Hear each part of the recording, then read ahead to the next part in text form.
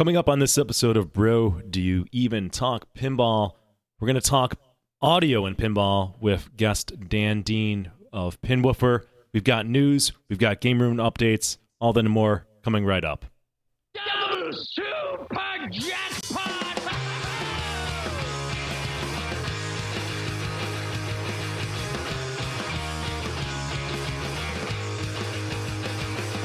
I need a ramp. I need a loop. I want targets I can hit. I need the scoop.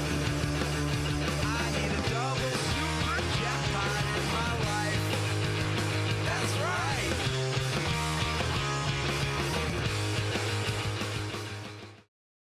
And now, the Hall & Oates of pinball podcasting, Nick Lane and Kevin Manny of Buffalo Pinball. Whoa, boom shakalaka! What's going on, everybody? Welcome to episode 72 of Bro, Do You Even Talk Pinball? I'm Kevin Manny. That's Nick Lane. What's going on, Nick?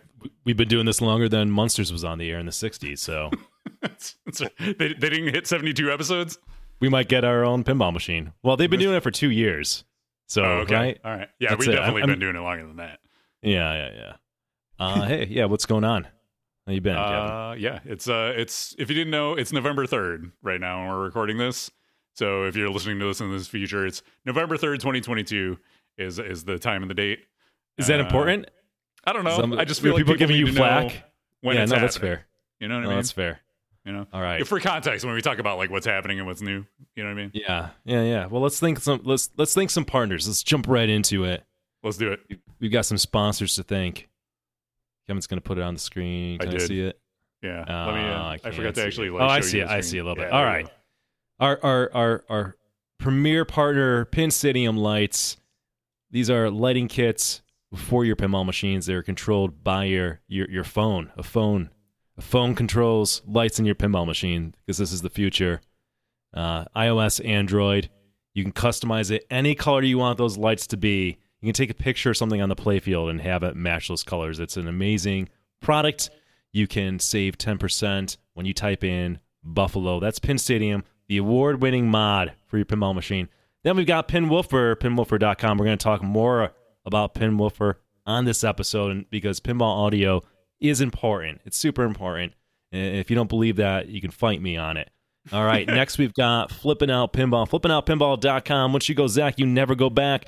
And he's got a sidekick now, just like Batman's got Robin, he's got Greg Bone. So those two are double teaming to get you a really expensive, heavy toy into your game room.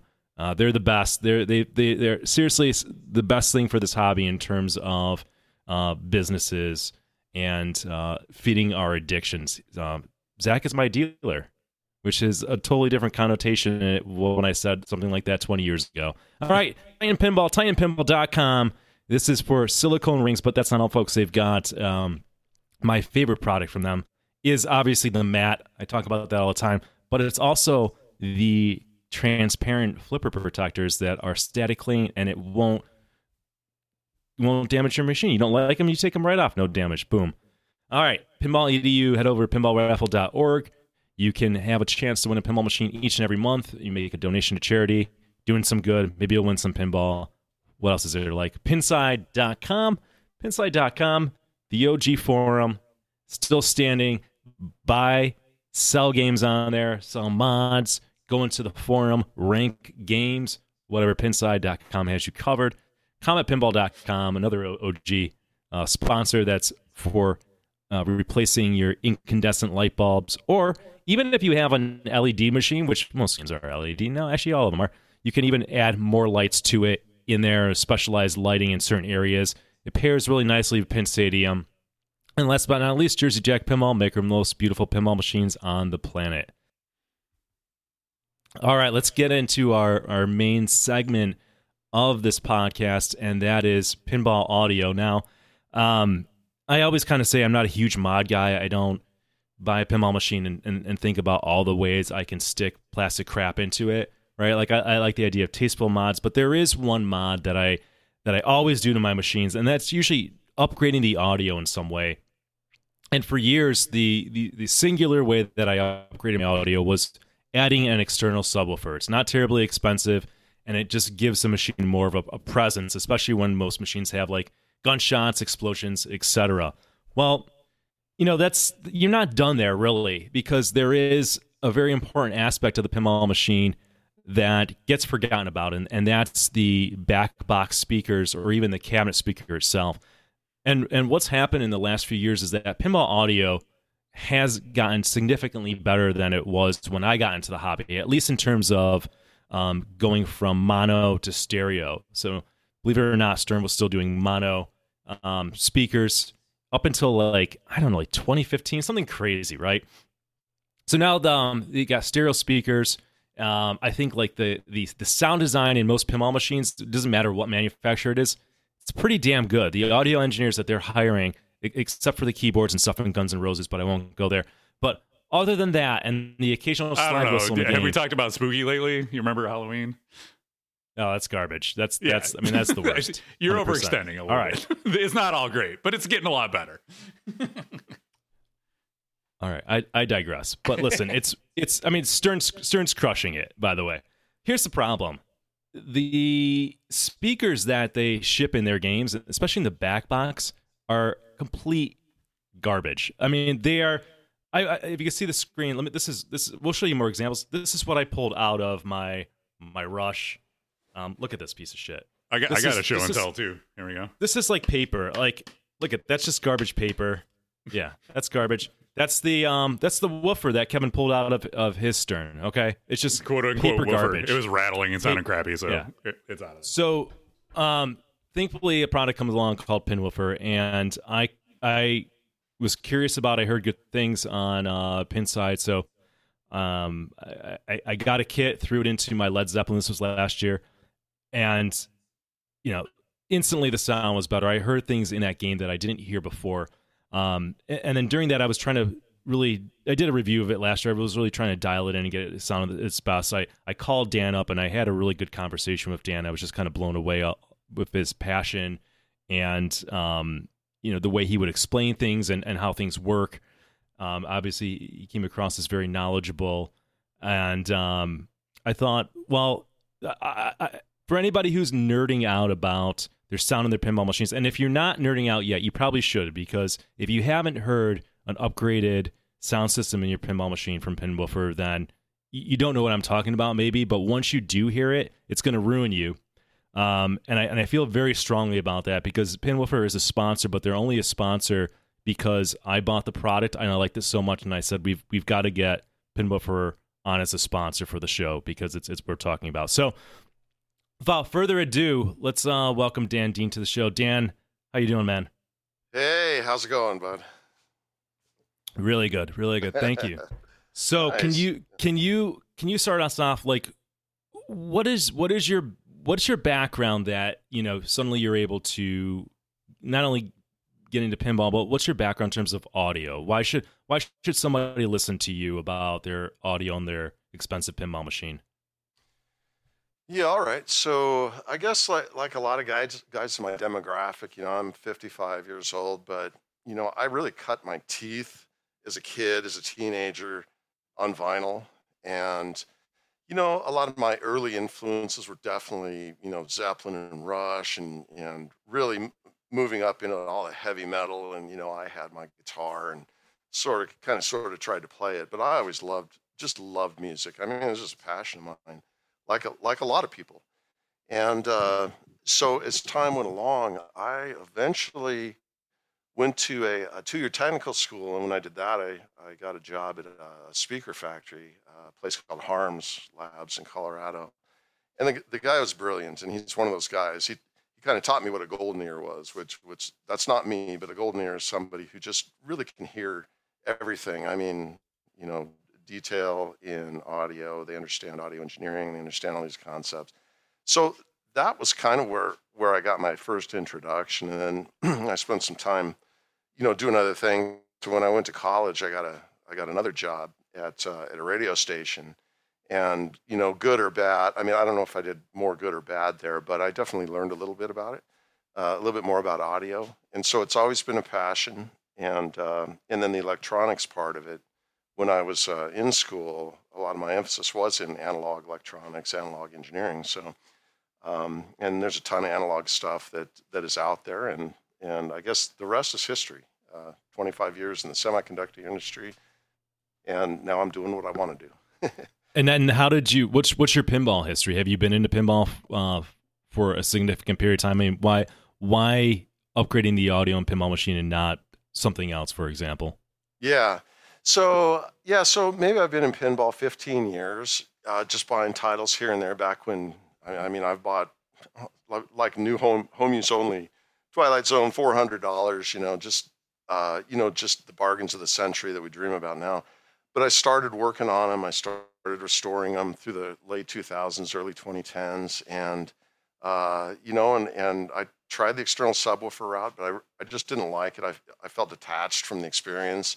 And I started putting some stuff in, like others. I'm not the only guy that's tried this. It's not that I consider myself the godfather of pinball audio, but I just kept going with it. And we started Pinwoofer about 4 years ago and have evolved the product since. So I'm definitely a pinball guy. I was a pinball guy as a kid, and a pinball kid as a kid. And now I'm an adult who loves pinball. I don't do as much like quote unquote work on my machines anymore. I do Pinwoofer, but that's kind of how I ended up here. Nice. So let's jump in and talk about what Pinwoofer is for the folks who haven't experienced it, don't know if it, haven't looked up your product. I think you shared a deck with Kevin, so he can try to play along and figure out where we are in this process. But take us through what Pinwoofer is exactly. Okay. All right. Next slide.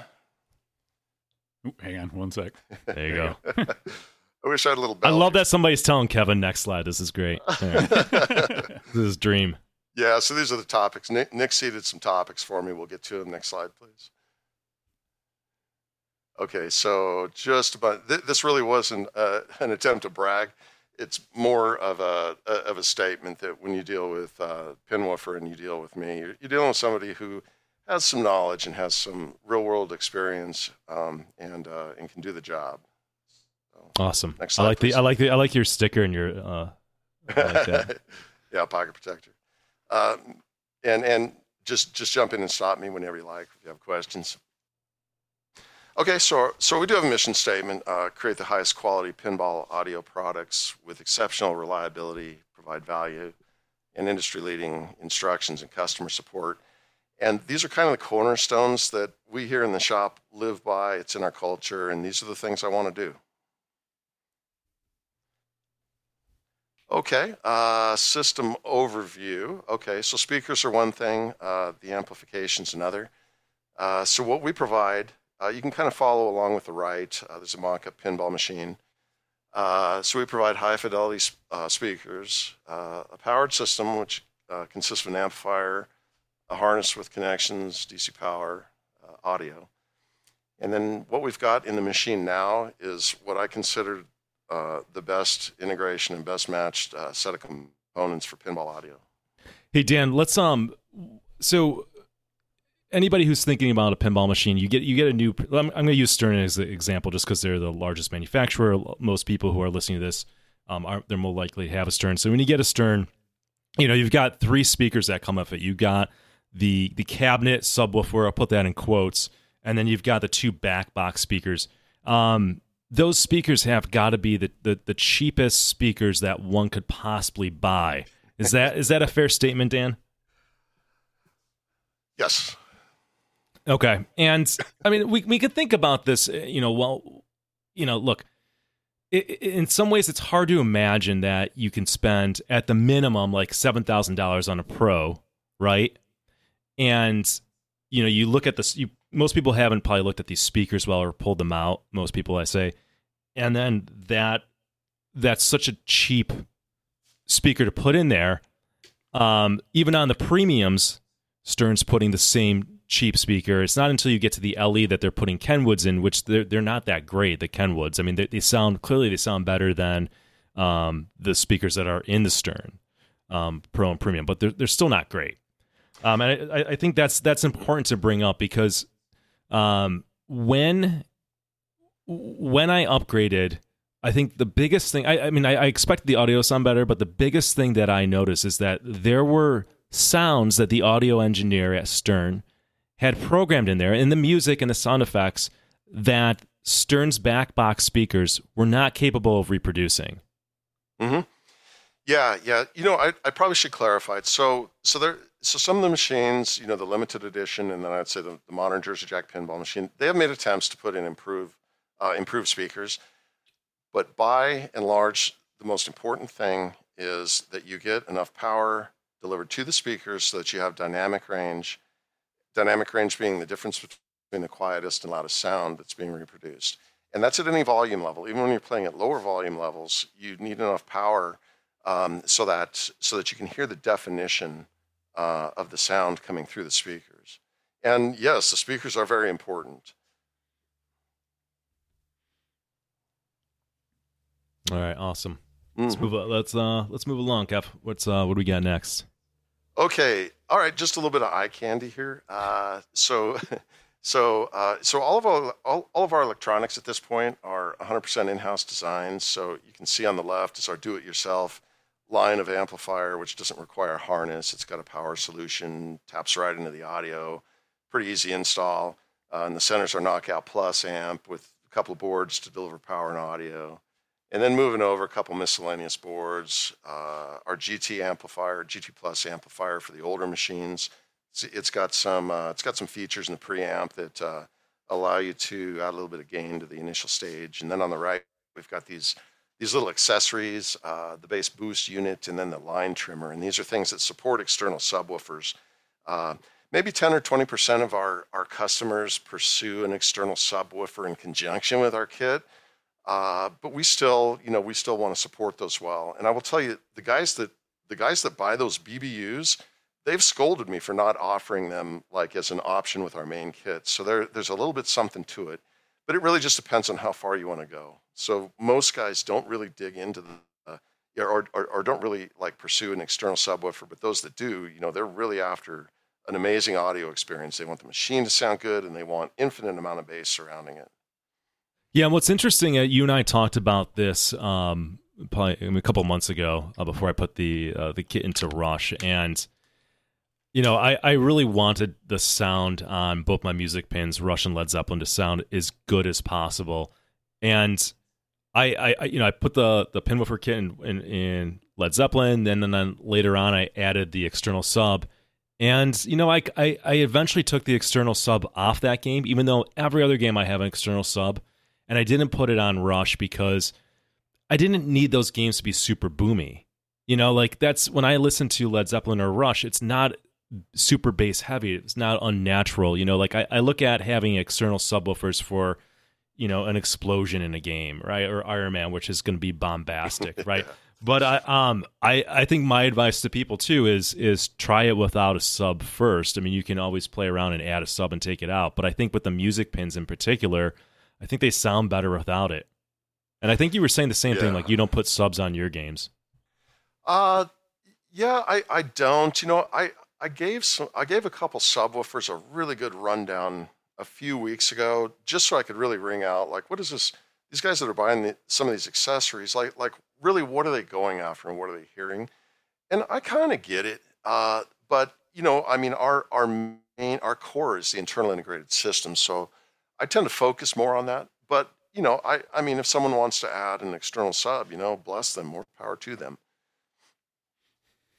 Don't worry, somebody's gonna. Yeah. I will not dissuade anybody from adding a sub. They want to get a sub. They want it to be as loud and booming as possible.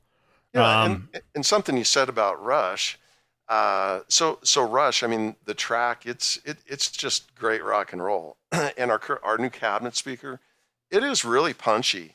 And I think it reproduces Rush. I think it reproduces the music very good.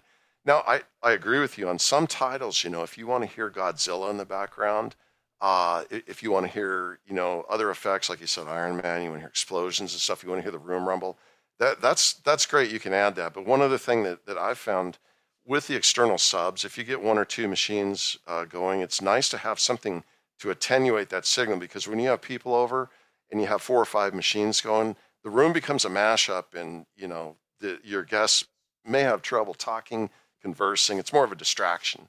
So that is something to think about when you add the external sub. Get yourself a little bit of get yourself a trimmer, get yourself a control, so you can just reach in there before the party turn the external subs down so that you don't have such a mashup in the room. No, that's a great point. And with Pinwoofer, what I like is you've got a cabinet subwoofer speaker, right? So that can definitely give you some of that boom. It's not going to be like a external subwoofer, but it's more of a tight, controlled. And what I like about it is it vibrates the cabinet in a way, so you can really feel the bass in a way that with an external subwoofer you don't exactly feel the bass. So the bass seems a little disconnected from the game, at least from a tactile perspective. Yeah, tactile was the word I wanted to use. All right, I think Kevin had a slide. Let's I don't even think we've shown your products yet, so let's bring that up. You want to talk a little bit about what we're looking at, Dan? Yeah. So this is the custom line of speakers we have now. So on the left is our Jersey Jack tweeter. We've had that for some time, and that's vital. That's vital on the Jersey Jack platform, especially in Guns N' Roses. And then the center two, that's our 5 1/4 and 4-inch back box speaker, primarily for Stern and all the other ones that have back box speakers. And then on the right is our dual voice coil cabinet speaker. So it's got a tight suspension, a big voice coil. It's real punchy, and it has a pretty good mix of punch and sustain in it. So we're thrilled with them. I mean, all of these speakers, well, not so much the tweeter, but the back box speakers in blue and then the cabinet speaker. For our little operation, those were ordered at great risk. I had prototypes. I knew what they sounded like, but it's a pretty heavy lift. You cannot go in and buy 30, 40 pairs of speakers from a factory. You have to go in like with the big boys. But fortunately, all these things came back and everything was an upside. Everything exceeded expectations. And I am just thrilled with our new speakers. Yeah, so when I had my Led Zeppelin, I was using your older back box speakers, and I thought they sounded okay, right? It was definitely an upgrade from the Stern stock speakers, which anything is. But I got your new line of back box speakers with Rush, which replaced the old ones, and it sounded fantastic. Like it definitely sounded better than the Piles, kind of in your version 1 system. Mm-hmm. Yeah. I mean, the Pile was a good mainstay, and I mean, a lot of guys might have upgraded them, and sure we could have done better, but some of these speakers you pay for the brand. I mean, you mentioned the Kenwood 1366s, and they're probably 50% more than the Pile speaker, but they don't sound as good. So it was just a matter of time until we could really, put into place. I mean, the right set of speakers. I think we're there now, and then the other comment I'd make, those tweeter elements in our new back box speakers, they sound phenomenal. They're what they call a textile tweeter. Sometimes they're called silk tweeter. I don't think silkworms wove the material, but they're a kind of a fabric material, and so they're a little less susceptible to deformation at higher volumes, and they have a little bit wider frequency response. So the frequency domain that they reproduce, I think, is a little broader. I think they're just a smoother speaker. Now, they're not as efficient as an automotive speaker, but then again, you're not trying to, produce trouble when you're running down the road with the windows down or you're towing a skier behind your boat. These are more for a quiet ambient environment where you want really good, smooth treble reproduction. And our amp, I mean, we have more than enough power in the back box, and there's a treble control in there. So that's most of the adjustability you need. And if you need to go beyond that, you can get into the graphic equalizer in the menu and lift up the high end a little bit as you see fit. Yeah, maybe we should talk about that. I'm going to come back to the settings in a Stern pinball machine because I think we can even help some people before they even get a kit. But a question in the chat: do you have a kit that works with the Chicago Gaming, the remake of Monster Bash? Like, do you what manufacturers do you support at Pinwoofer? Oh, okay. Well, everything. Oh, not everything. But WPC through WPC 95, all of that. Not Pinball 2000, not Capcom. Data East, Sega White Star, Stern White Star, Stern Sam, Spike 2, the earlier Jersey Jack. As far as CGC goes, so I've had some requests, and out in the wild, there is a bigger install base than there might have been a year or two ago. So we're getting closer to offering something, and I'm probably only about a day or two away from. If I stopped and worked on it, we probably could get something going. The only constraint we might have is Monster Bash. Monster Bash is good. Attack from Mars is good. The Medieval Madness, the troll brackets, when they descend down, it's going to be hard to put a woofer in there. We might have to come up with some kind of offset ring, like we do for Metallica and Walking Dead. So if there's an underplay field obstruction, Cactus Canyon. I actually haven't looked at it yet. I had one years ago, but I've got to kind of go through and look at the underplay field obstructions. So we can probably do that at some point, in the next 3 to 12 months. And then the other thing is the back box. I know that there's some upgraded color DMD speaker panels that have different size speakers, and the whole fit problem is still undefined a little bit. So it's one of those things you got to kind of tiptoe into it. The last thing I want to do is, and this has happened before, but I really don't again want to send somebody something that doesn't fit. It's a very difficult process. So I think in summary, Chicago Gaming, I think we could do something in the near future.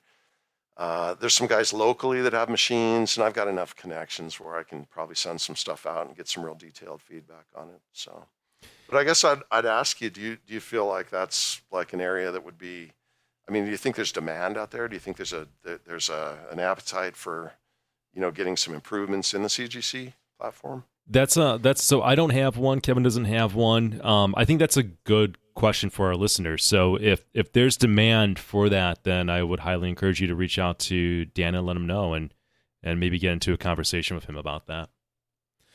Dan, we didn't even get to this. Kevin, make sure I come back to. And I know I'm jumping around. I can't help it. But make sure I come back to the Stern sound settings, because that's important. But Dan, really quickly, so you basically, this is a kit, right? And we can break this down, but like most people, if they're going to jump into this, I would recommend getting the kit. And you stop me if I miss anything, but it's the 2 back box speakers, an amplifier, and then the cabinet subwoofer replacement speaker. Is that correct? Yeah, power solution. That's the power is very important. Amplifier, all the wiring harness, and 2 back box speakers, cabinet speaker. Mm-hmm. Okay, what is a full blown kit cost? The full blown kit current pricing is about $370, and then there's options. You can add options on top of that if you want to add a amplifier mounting bracket or one of those subwoofer controls. Okay, and then you do sell some components separately as well, is my understanding.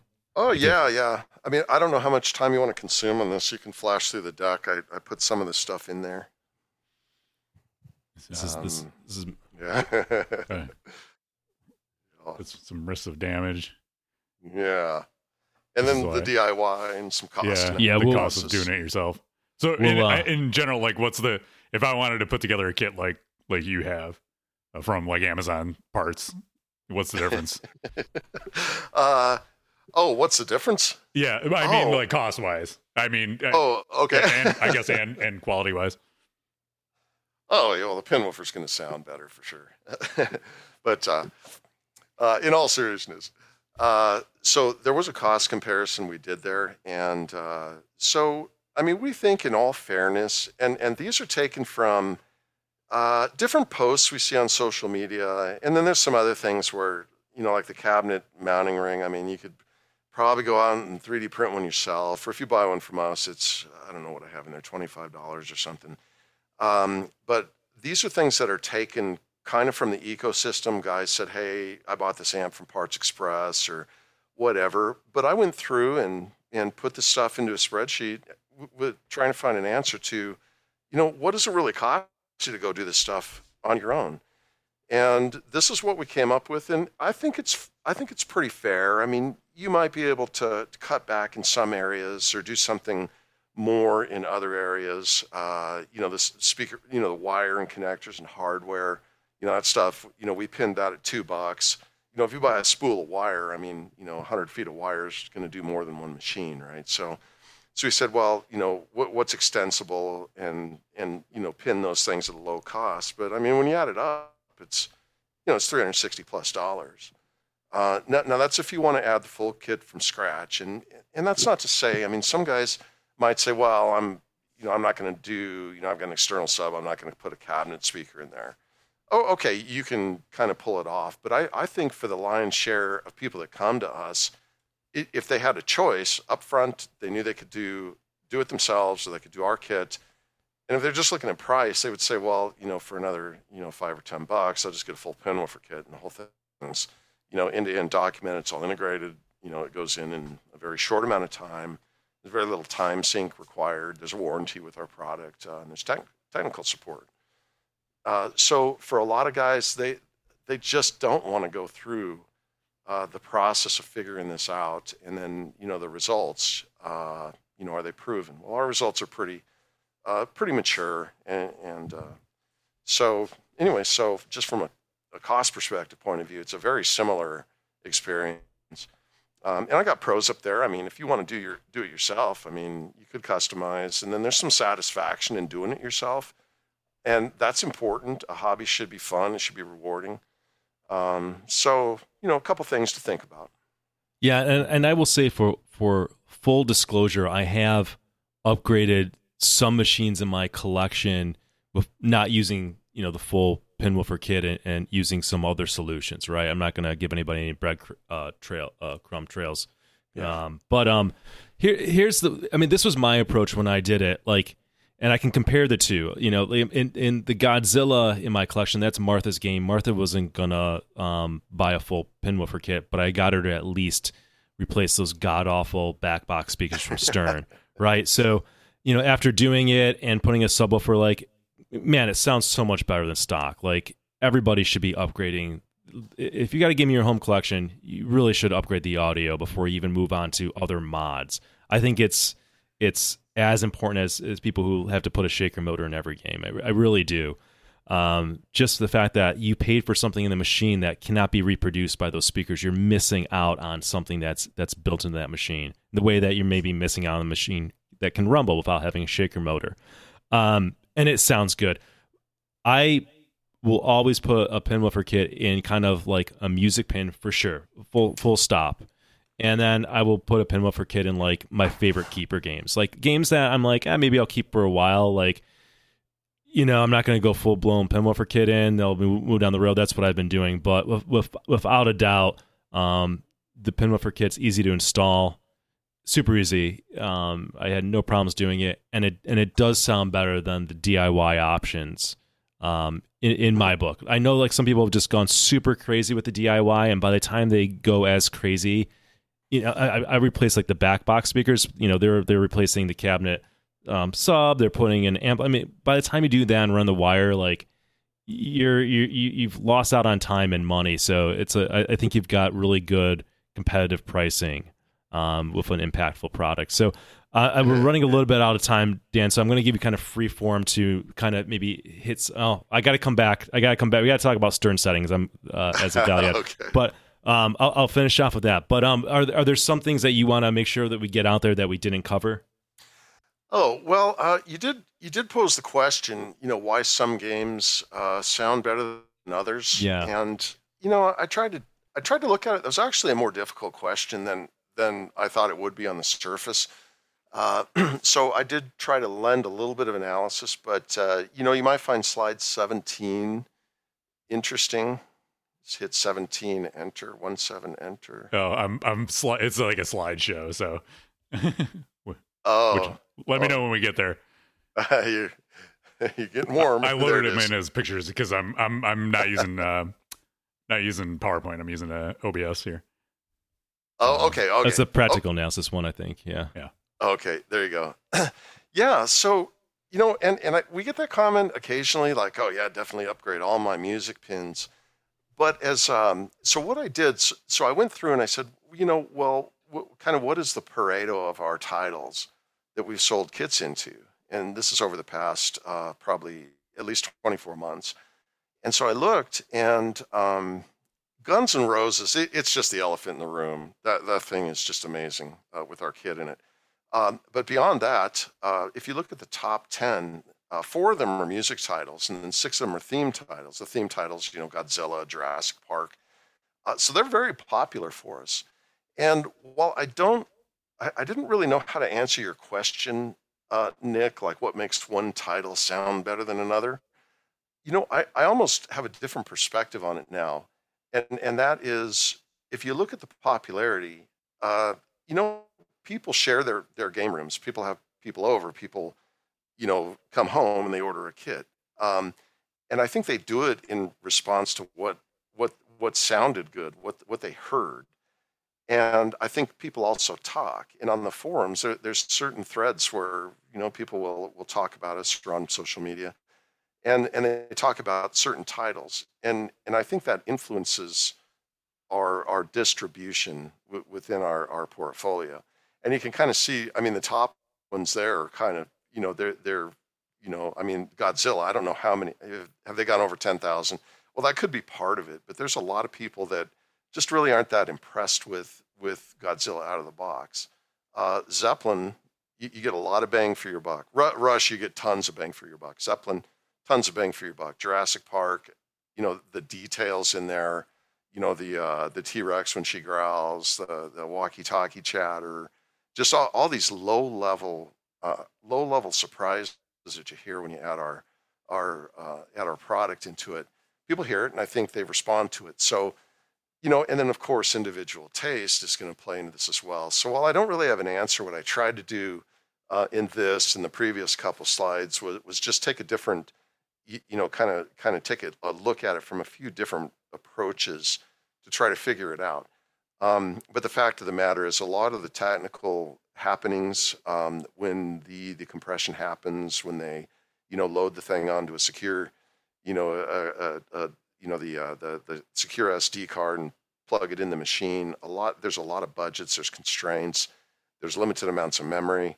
I think it's going to be real hard to put a technical explanation behind it, but the results I think are what really speak the most, if that makes sense. Yeah, for sure. And then I know on your site, when you can go to your site and you can look up recommended settings, because Stern does give the user a number of options to play with the EQ settings on it, and that can certainly make a difference. And you have that all, I think you have that all on your site. And there's also forums, usually people talking about recommended settings. I think, Dan, one of the things that I've found, and you can let me know if this is consistent with your findings, but I usually turn off the filter in Stern's audio settings. There's a turn off filter thing there. And even when I just get a game and I haven't put a speaker into it yet, and it tends to always sound better. Is that what you found, or does it depend by title? What do you think? Okay, yeah. So there's a back box. So there's a filter, a shelf filter setting for each of the back box and the cabinet speaker. And okay, so the one thing I have noticed, and I'm trying to remember what title it is, that the default setting for the gain is probably different. It varies from title to title. But I have noticed on a couple machines, and I'm thinking of Iron Maiden specifically, I think the factory default there is to have the back box shelf filter set at like 4K ohms with a 6 dB gain, which is quite a bit of gain. If you turn that down, in my opinion, and everyone's hearing is different, but in my opinion, I think the music cleans up. And I've played with this on Rush and some other titles with varying results, but I think in general, I tend to not like those shelf filters because a lot of what you can do with the shelf filter, you can either do it in the graphic equalizer or just turn that off as well. And although the controls on the Pinwoofer amp are pretty simple, they give you most of what you need. And but it's kind of like what I alluded to before. I don't really have a good window into what the inner workings of the makers' compression algorithms and how they're doing their audio, and I just don't have a lot of experience with it. But I kind of think toggling that setting does give you a little bit of insight into what's going on. And like I said, I've had better results when I've just simply turned it off. Yeah, totally. I always turn off the EQ settings, and it just seems to be better. at least to my ears, right? And to your point, everybody's ears are a little bit different what they pick up. Listen, Dan, we gotta move on, but loved having you on. If you guys are interested in upgrading your sound, I can't recommend Pinwoofer enough. Head over to pinwoofer.com. Kevin's put it into his GNR and can attest it's great. I've got it in 2 of my games. So as you can tell, Dan's very knowledgeable and passionate about this. So reach out to him with any questions you might have, or if he currently doesn't make a product for your game, if all you can do is reach out and see, maybe if he gets enough reception, he'll create some of that. So Dan, thanks so much for coming on. We appreciate it. Awesome. Thanks so much. Really appreciate the time. Awesome. Thanks, Dan. Talk to you later. All right. Take care. Take care, guys. All right, Kev, what do we got for the news for this month? I see. Well, first we got to play it. We got to introduce it properly. Okay, so let's do this first. Here's the tip. Sorry, Tim Kitzrow. It's the latest pinball news. So hot, it's on fire. All right. Up first, we got The Mandalorian. We had to start with this, and believe me, stick around for Topper Talk. Gordon is gonna dig right into this, but we got to touch on it too. It's the not that one. Well, I gotta find my browser. That's a sneak peek of what we're gonna get to in a little bit. By the way, Tim Kitzrow, it's great hearing him. I was playing some Mutant Football League last night, and he's hilarious on that. Love it. That's Pinwoofer. There we go. All right, we found it. We got there, everybody. Stern Pinball reveals exclusive holographic Mandalorian topper featuring exclusive modes. Here we go. So this morning, this was on October 19th. Stern revealed their new topper for the Mandalorian, inspired blah, blah, blah. Let's go right to the chase. It's a $2,000 topper. It's a really cool looking topper, but it's $2,000. And so the points we want to hit are $2,000, really cool, and unlocks software features. All right. So Nick, what do you think of all those 3 things? I mean, what a flex, right? What a flex to buy a $2,000 topper on your minimum $7,000 pinball machine or greater, right? If you have an LE, right? It's a cool. I mean, I saw it. It's a cool topper, right? I don't get super excited over toppers. That one's cool. I think it's really good. If I had a ceiling that could have a topper and that was $500, maybe even $600, I'd go to. I'm not a big topper guy, but I'd be tempted. Yeah, I like Mandalorian. Topper looks great. I think they did a fantastic job on it. The price is fucking ridiculous. It's nothing but a flex right now. It's an absurd flex. God bless you. It has to do with all the resellers too, because if you look at the folks who bought Black Knight topper and kept it in the box, and then they stopped making them, and then they started selling them for $2,000 or $3,000. It's all right, well, kind of like with Jersey Jack raising their prices. It's well, if people are willing to pay this, we're going to start charging it and get this money, right? Dude, go out and buy 5 Pinwoofer kits. Okay, spend the same amount, and just way bigger payoff than that. But listen, it's a cool topper for people who have that kind of fuck you money and can order it. It's a cool topper, man, and it's nice that they added some modes. And as somebody who's not going to get the topper, I don't feel like I'm missing out not having those modes in my game. They're really a cherry on top of an already cherry. The game's code is great. There's so much in Mandalorian, anyways. It's not I can see this being an issue with the additional modes if the game was really bare bones, and then just to kind of complete the game, you have to buy a topper. That's not the case. This is just, there's already plenty in the game. They threw some more in there. Great. Give them something if they got that. I don't know. It's cool. It's a cool topper. It's just a ridiculous price. We're in the land of absurdity right now. Yeah. The modes do feel, I think everybody kind of lost their minds about the goat mode on Jurassic Park with the topper. And it's they're pretty much throwaway modes. This looks like it's a little more interesting at least, but either way, it's whatever. Like you said, the game is complete. There's a full game there. Here's a little bit extra. If you're going to shell out $2,000, I would want a little something extra too. But yeah, it's perfectly reasonable. Look, in video games, there's DLC. You buy the base game. Base game's good. It's got everything you want. You want more. You pay a little bit more, and you get more stuff, more levels, whatever. I know some people don't like DLC, but if it's done right, if the base game's good and you got your money's worth, which I think I have from Mandalorian, This is just gravy. This is whatever, and I'm happy for the people that get it. I think you said, is James getting one? We're going to be able to see this thing in action? I think so. I think he said he's going to get one. So I'm going to tell you I think I told you my topper story before. Maybe I said it on the podcast. So, I was like, I don't go excited over toppers. I loved the Black Knight topper, like when I saw videos of it. And I was like, man, if I can just buy one, I would keep it in my house, even though I can't have a topper. I set it to the side. I went over to Patrick's, because we mention him on every podcast now. I went over to Patrick's, and he had a Black Knight LE for a while, and he had the topper on, and I was just over it. Not over it because the topper's not cool. The topper's cool as fuck, but you don't look at it when you're playing the game. Like, you just don't. Now, maybe the Mandalorian topper, because it's got some modes you might look up, but still, toppers are really a flex. That's it. It's a cool flex. It's to dress up your pinball machine, but I don't see the value whatsoever other than a flex. yeah, it's to make it, when you take the picture of your lineup of games to show like, oh, look how cool they all look with their toppers on there. And now that Mando's got one, I have to get the topper, because if I don't, then I'm missing out on one. And one of them's got a flat top and it doesn't match the rest of them, Yeah, I mean, if we were doing a show on ranking toppers, which we're not the people for that, we had to have Goran on. Don't get too excited, Goran. This would be up there, right? In like a top 5 easy. Yeah, like if you throw all costs out the window, just like looking like on the coolness factor alone, definitely it's up there. Yeah. All right. Good on toppers. Let's go. I think that's enough on toppers. So you get more of that at the end of the show. Stick around for Goran for the deep analysis on the Mando topper.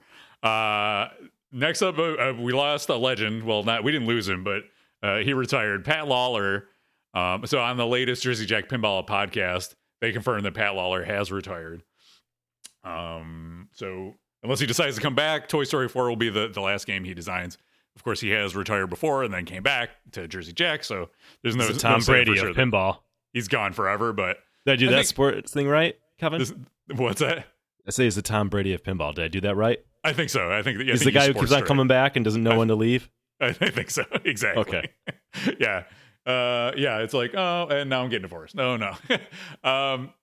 So yeah, it's Pat had a great run. I think it makes sense more now why they brought on Mark Seiden and Steve Ritchie. It's like, can this company that puts out a game every year and a half support 4 designers? And I guess the answer was no, and they probably knew this was coming, so they're just preparing for the future. But Pat was, and I'm sure I share this sentiment with a lot of folks. Like, Addams Family was the game that really like ignited that spark of like, wow, I had played pinball before that, but this was like something next level, and it really like got me into it.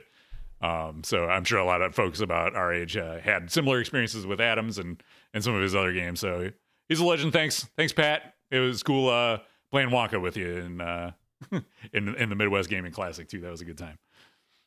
All right. Pinball Expo happened. Did you watch any Pinball Expo seminars, Nick? I did not. Did you? Here and there, I watched a few things. I did actually, and we'll get into this. I watched the Stern one. You did. You watched you might watch the American Pinball one. We'll watch. We'll talk about that. I watched it after the fact. Yeah, we'll get there. Yeah. We don't talk about American Pinball enough, but they just entered our radar. So we're gonna today. It's gonna wrap up our news segment. So, if you want to see a recap, Pinball Expo did a great job so they actually recorded all of the sessions. Their website, basically every day of the show, they would update it with new pictures and everything that happened during the event. So Pinball Expo is kind of like the big quote unquote industry event of the year. Although I feel like people, can we talk about Flippy? Flippy is pretty great. Yeah. What's with Flippy? They had a mascot this year, and it's a flipper with hands and feet. Okay. So there you go. I don't like mascots, but there you go. He was a hit. I think people always expect companies to make big announcements at Expo, and they don't really ever do it. It was really rare. Like when we went to do the JJP reveal of Pirates, that was a big one. But those I feel pinball companies don't time their releases around shows. They time their releases when the games are ready. So it's like, just because the show's coming doesn't mean there's going to be like Stern's going to make a new announcement, JJP's going to make a new announcement. No, they're going to do it when their game's ready, and maybe you'll see it at the next show, right? So Stern did have the 007 there, but they had announced it before the show. So it was just like your first chance to get your hands on the game. One thing, let's move this up. So one thing Stern did talk about, I wanted to bring this up. So they, at their session, it was with Seth Davis, their new president, and Gary Stern. They were talking about a bunch of stuff and Insider Connected and blah, blah, blah. And they did a virtual factory tour and all this. One thing they said, so here's a quote from the article that Nap Arcade put up. They said, Stern increasingly views itself as a high-tech company that is going to continue to grow through investment in things like the cloud and connectivity, which I guess makes sense with Insider Connected. They mentioned that they are exploring doing things with virtual and digital pinball, which they view as a way to help grow their customer base. Stern looks at pinball as its gateway into the multi-billion-dollar games industry. What do you think about all that? I don't know what to make of it, to be honest. Like, yeah, it's like go ahead. You're a pinball company. Your entry into the gaming is through pinball. That's a bizarre thing. Like, I don't know what to make of that statement, to be perfectly honest. Does that mean just like there's gonna be more DLC and subscription bullshit coming? Well, they've done virtual pinball stuff. Like there was the Stern Pinball Arcade. So that's not exactly new. So yeah, I think that's a logical move. They should be trying to put out digital versions of their games when they can, because it's like marketing. I mean, it's like straight up. I mean, there's money to be had there, right? And plus, it serves as marketing for whatever games that you can currently buy from Stern.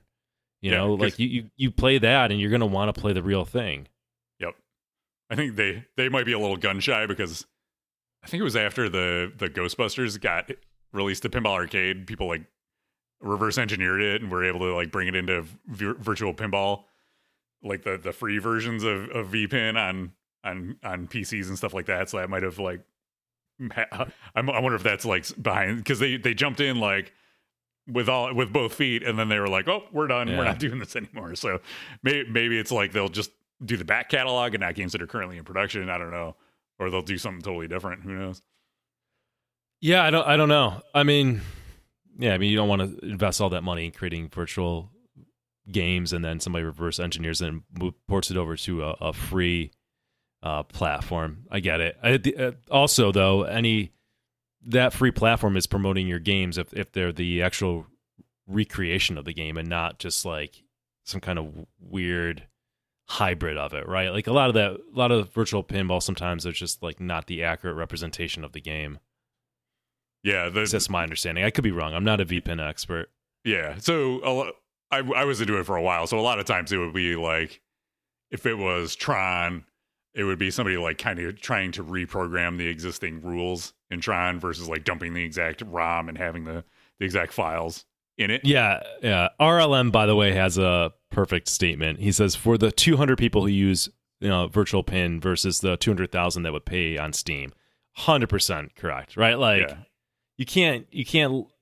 Yeah, big deal. But it's still like they have to protect the rights of their the rights holders, the intellectual property, sure. Right? So that I'm seeing that more as the issue, right? Like if whatever movie company owns the rights to Ghostbusters is like, wait, what happened here? And they're like, no, we're not going to work with you anymore if this stuff is going to just get leaked out. That becomes more of a problem. Yeah, I'm way over my skis on this. I have no idea what the fuck is up Stern's sleeve, so I think I'll end it there. All right, there you go. Well, their Seth is from Disney, and they're great at monetizing everything. So I'm sure that's where he's coming from. All right. Off to your favorite company. It's Spooky Pinball. They hired a new program. This all right. If you want to like a PR 101 on like how not to write a statement about like a new hire like this. So it's like, okay, they met Matt Kemp. He's been a programmer for 22 years. Huge fan of pinball. It's going to be pouring that passion into Halloween and Ultraman Code over the course of the next year. Okay, great. Oh my isn't God, going to quite make Halloween as we wish, but we are working diligently on getting it done as soon as possible. What? Why would you? What? They're admitting it. That's not going to be good. I'm confused. So we hired this guy and Don't he's not expect going to make the much. game where you really want it to be. But he's going to make it better than it is. Maybe it Wow. won't crash next time. I love the honesty. Yeah. The game's still going to be a piece of shit, but hey, it's going to be a little better. Won't be as bad as now, but it's Sorry. not going to Sorry. be as great as we want it. Sorry for the piece of shit comment. That's Yeah. I'm going to trigger so many people. I am yeah. exaggerating a little bit, but the Hit game's Nick not up good. in the comments with your feedback. There you go. It's not a good game. Sorry. He's a terrific addition to the team. So it's like the rest of it is pretty good, but that middle part's just like, why would you even say that? Why would you say that? It's like they had like an inner monologue going, like inner commentary, and they just like got typed out and Yep. like sent. Yeah, it's I don't know if you saw Eric Stone, the clip of Eric Stone playing Halloween on Halloween when he doing what Eric does. He just like is crushing the game, and then it comes to a screeching halt and crashes in the middle of the game. He just walks away, throws his hands up, like what? I got to see that. Like, clip It's that so moment. good. And the amazing thing is, like, this game's been out for more than a year now, and it's crashing like that. It's just it's bad. It's bad news. It's bad. It's not good. It's not Yeah, good. it's like okay, Amateur we hour. sold out of these games, and here's all the we got all your money, and we strung you along for a year and a half, and now maybe the code might get better. It was and like what happened to the like Phosmo was the coder. Did they fire him? Probably. I mean, Phosmo was never great to begin with, so he's not a huge loss, but it's like Yeah, but so this guy's got coding, but he's new to pinball. Like, okay, right? I mean, that's the implication. It's not like they got somebody who's been coding and doing pinball rules and design for a decade and all that. Like, no, it's not. Still not going to be good. yeah, Still not going to be he's good. probably It's like still that guy that coded the barbecue menu, and now he's going to make pinball machines, right? Look, and Spooky gets by selling to people who will just buy a pinball machine that is a theme that they like, period. And they don't go beyond that. It's a pinball machine that they like. It's the theme. There's enough things in there that represent the theme. Shut up, Nick and Kevin. I'm happy with this. Why do you got to point out what a turd I bought? Do you think that the tide's going to turn against Spooky? Because they're having issues with. Well, I showed you. They're having issues with their new TNA remake too, and people are. You know, I'm going to make my prediction. I'm going to make a big prediction. Predict. I think this is what's going to happen. And Pinmonk is in chat, and Pinmonk, I like you, Pinmonk. You're a good guy. He's saying, they're going to run out of goodwill. Look, I think still there's enough people and still enough money that people are still going to order stuff from Spooky on the next thing if it's a theme that they like. But you lose customers. You are losing customers, and you can't do this forever. And look, I think that in the next year we're going to be in a very bad financial place in the world, like recession, depression. I think I spend all day just looking at finance stuff and trying to look on the macro level. I think it's just going to be bad. No, we're due for one. Nothing's good, right? Inflation's up, blah, blah, blah. What's going to happen to these companies, right, when things get bad? The weak are going to fall apart. They're going to be done for. Like, ones like Stern, they can weather a storm. They'll be fine. I mean, I understand they'll be fine. There might be layoffs that, like, the quality might take even more hit. We're going to see an impact. But, like, if you're not doing a good job now and you're just getting by or skating by, people are going to stop purchasing luxury items, right? There's going to be a decrease in pinball sales. And it's these companies that are just kind of like putting out questionable products. They're going to be done for. That's my prediction. Yeah, after a recession or depression hits, Spooky's done. That's my prediction. CSPB. All right, there you go. Let's and mark American that. Pinball. I'm going to spoiler alert. And American Pinball is going to be done too. Spoiler to our future discussion here. Yeah, we can get more into it, but I agree. It's like, how can you upgrade, upcharge from what was TNA when it came out, like $5,500 originally, and now it's $9,000, and the quality is nowhere near as good as it was, and it wasn't great to begin with. I mean, realistically, Kevin, we're in a different financial spot than we were when that game came out in 2017. I mean, inflation's up, cost of living's up a ridiculous amount. Parts are hard to come by. So yeah, I mean, I don't know if you adjust for inflation and everything else, if the 5,500 translates into what they're charging. But I would do this. I would be like, you can get a Godzilla for that price, or you can get a TNA. Like, how do you compete against that? Like, maybe the guy or gal, I mean, there's some women that buy pinball machines, Martha. Maybe they've got a Godzilla, and then they got a Rush, and they got everything else that Stearns put out, which crushes it, and they're like, I like TNA, I'll get a TNA too. I've got a lot of money, right? Like, but if you can only get one machine, I just don't see the compelling argument for a TNA. You'd have to have it priced considerably cheaper. But I understand, too, the economics of pinball right now. You can't produce a pinball machine for $5,500 anymore. So, well, yeah, especially when Spookie's doing it at a much lower quantity than Stern would be at their higher product. They're just not as big of a production. They don't buy in the quantity, so they can't get the large quantity discounts. So, yeah, it's obviously when you buy from a smaller manufacturer, things are going to be more expensive. That's kind of just the economics of it, right? Well, I mean, like, so Pinmonk's saying, well, Spooky gave everybody raises. I'm not even saying that. They don't have to give anybody raises. It's just everything's more expensive. Everything is.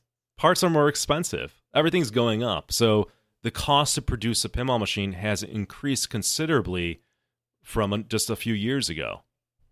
Yeah, that's not an opinion. That's an absolute fact. Yeah, everything's going up. Yeah, and we've brought it up on past shows about just like the nightmare of maintenance of past Spooky pinballs we've been second and third handing experiencing through our friends and who are going out and trying to fix these things, and they've changed board sets so many times that they don't have the old board sets to support the old pins anymore because they're on Pinatar or whatever the hell they're doing now, and they were doing P3 for a while. So at least if you got one with like the P-Rock boards on it, you can buy those. But if you have the Pin Heck board, they don't have those, and it's a nightmare. And their solution is just like send out some boards to fix it, or send some parts that may or may not fix the thing. They don't even like troubleshoot the problem. They're just like shotgun fixing stuff because either they don't have the expertise or the time to go in and actually like fix these things properly. So that's going to catch up with them, I think. In addition to like pricing and quality, it's like people are just not going to put up with it after a while. No, you can get away with stuff when things are good and everybody's throwing money around and things are crazy. How do you weather a storm, though? Right? You should be building a business for when things are not good, and they're not doing that. Like they're losing so much goodwill, and people who were pulling the trigger on these games, you know them, I know them personally. They're done with them. They're absolutely done with them, and they've burned so many bridges. All right, have we covered all the spooky stuff for now? Yeah, I think we're good. All right. Do you hear that? Here's another company we haven't talked about in a while. It's Dutch Pinball, and they're still working away on Big Lebowski. They finally, what is this, like 7 years later? They finally hit 1.0 code. So good on them, I guess. They announced it in 2014. I put my deposit down in 2014 on it. So that's 8 years. Yeah. Yeah. Yeah. So you got a wizard mode in there. Here's your rules flow chart. Yeah. So expensive game. I give him credit for still sticking with this kind of disaster. I mean, it is a disaster, like the history of this game. And listen, man, I like Lebowski's like a theme I love. I just the history and the price of it, like it's like kryptonite right now to me. Yeah. What are they selling for now? Like $12,000, something like that. 12 is almost a deal. If it is 12, I don't know. Yeah, maybe. I don't know. I'm sure somebody in the chat will know. But yeah, good on you. They're still slowly cranking through them. Yeah, Chrome Candy says if you play it, you'll want it one. Probably, man. If it was a reasonable price, like if the price matched what a Stern Premium is or something, right? And they're reliable, and I can get one, and they've made past supporters whole. And they kind of really turn things around, then yeah, I probably would love one. Absolutely. I mean, I've played Lebowski. It's a fun game, but I don't know. It was never. Maybe with the new code, it's even better. I can't say it's been like 4 years since I played it. But Ben's really tempted, man. Ben. Do you have one? He's got one. He's got one. Yeah, he's got one. All right, it's so much better than a Sternelli, and that is the price point. How long have you had it? Let's see. I want to see if it lasts like a year. You also sold your Mando, and I love that game, so I don't know, Ben. It's almost like pinball. What does Subjective James or something. say? Yeah, what does James say about it? I want to hear his take. I want to come and play it, Ben. Trust me. All right. All right. Well, maybe we'll go out and stream it someday. That'd be fun. Yeah. Oh, dude. What? Yeah. All right, we got to. Wait, you had it since June? Were we over there? Maybe we haven't been there since June. All right, we got to go to Ben's. Let's go. Party at Ben's house. Ben, we're gonna come over and stream yours 100%. I would love to do that. Let's make it happen. All right. Come and see if Nick will finally be united with the Big Lebowski after 8 years of trials and tribulations. It'll happen. God. All right. Over at Multimorphic, so they put together a big old business update that went out in early October, October 12th. There's a lot here, but one of the coolest things is that they announced they're going to be releasing 2 new modules in 2023. I'm trying to see where. Let's see, game kits. I know they have it in here. I want to get the exact. Here you go. Our manufacturing and development teams are moving forward in parallel with 2 full-featured Multimorphic game kits planned for release next year, and possibly more by third parties. That means we'll be releasing future game kits with a fairly long back order queue for machines. So they're not holding up production of additional titles because they have a backlog of people who want to buy machines, right? They're going to be manufacturing them in parallel, which is smart because it's like they need to be filling that backlog of owners who already bought into the platform with new content. That's also going to play into the folks who are buying new machines, right? So I know definitely you're gonna get at least one more game because I have a prototype of Drained in my game here, and that's getting really close to release here. And I've been talking to Nick Baldridge about the perils, the trials and tribulations of manufacturing your own pinball. Even just he's just making a module, not even a whole machine, and hearing what he's had to go through I want to have him on to share what he's been going through because it's not easy. So all these startup companies that come out and are, Ballerama or whoever, and they're like, well, yeah, we're just going to make the next great pinball machine. Just wait till you hear this discussion. It's going to be eye-opening, I think. So yeah, looking forward to what Multimorphic has coming up. They said they are estimated lead times for new orders right now are 12 to 13 months. So that's what you're looking at if you're looking at getting in on a P3 right now. So, also congratulations to Jerry and Sarah on their new baby. Parker Andrew was born in the past couple weeks. So new baby for the Stellenberg family over there. So congratulations to them. Over at Chicago Gaming, they're having delays. Everybody's having delays. This came via Game Room guys. Cactus Canyon update. We have received an update from Chicago Gaming regarding the Cactus Canyon remake production. All the parts needed for production are currently at the factory, and pinballs are moving down the production line. The entirety of Cactus Canyon limited edition production run will last approximately 18 weeks, with smaller amounts of the special edition with topper being produced alongside the limited edition. We are expecting to receive our first units in 4 to 6 weeks, and will then ship them to you as quickly as possible. Please be advised that based on these dates, it will likely be close to the end of February before we have fulfilled all of our orders. We appreciate your patience, and we'll update you again in 6 weeks if we had not started receiving games into our warehouse. So, yeah, it's going to be a while for your Cactus Canyon. I don't know it's got to be with the toppers, right? Because they've made some of the ones without the toppers, and actually I see quite a few of those on the resale market for a decent price. They're in like the $7,000 range. I was like, oh, that's kind of tempting. If the code update ends up being good, that could be a good value game. But it's such a dice roll right now because I think people aren't hanging on to this game because it's so easy to get to the end, and it's not a real hard. There's not a lot of depth there, and it's not a tough playing game, so people are just blowing through it. Yeah, exactly. All right, so everyone's good at pinball now, though. Yeah. Like the level of play has just gone up exponentially. So a game like that, it just doesn't work for We've a lot of we've people gotten used to in the these hobby. deep rule sets, especially if you're playing on location, that's one thing. But to buy a game and stick it in your house, you want more bang for your buck there. Yeah, rules-wise. and yeah. I mean, especially people who have pinball machines, they've gotten good at pinball, right? Like back in '98 or whenever this originally came out, a lot of people didn't have pinball machines in their house. They would go on location and play, so they weren't that. Even people who played, they weren't even that great comparative to how they are now, right? Compared to how they are now. I think that's fair to say. Like the average pinball skill has gone up as more people have owned them in their houses. Yep. All right, Nick Lane, what's up at American Pinball? What's going on over there? You watched the update. Yeah, I'm just before I even get to that, like everyone's fucking me up with the Lebowski talk and the 1.0. Like I'm like shaking over here. Oh boy, here we go. All right, let's go to American Pinball. We gotta stop. Let's stop the Lebowski talk for now. We'll play Ben's, and that will just put me in a tizzy.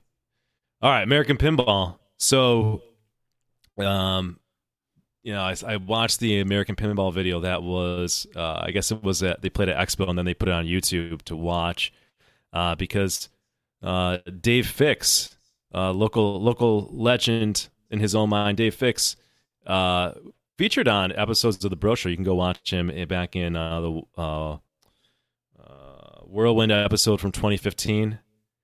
The Dialed In Centaur, we episode. played with him too, right? Oh, did we play Centaur? Yeah, All right. Centaur 2 that was at your house, right? There's a lot of Dave Fix. Yeah. The deep cuts. Anyway, so I watched it, and Dave missed his calling as a carnival barker. He is a showman. So he gives a tour, and he did a nice job in true Dave Fix fashion of giving a tour. And I reached out to Dave. I was like, nicely done. But I thought about this tour, and you and I talked about it, and we don't talk about American Pinball a lot. Number one, we just don't have a lot of exposure to it. I mean, James had a Houdini. We played it. I think we did a Bro Show on it. I can't even remember. I did. Yeah, I know. I think maybe I don't without know. me. I played it for sure. I think Jeff may have gone with me, and I think maybe you and I went back out. I can't remember. Yeah. You and I played in Oktoberfest at a show one time. I never played two Hot balls, Wheels. and You then I had. wanted to walk away from it because it was so boring.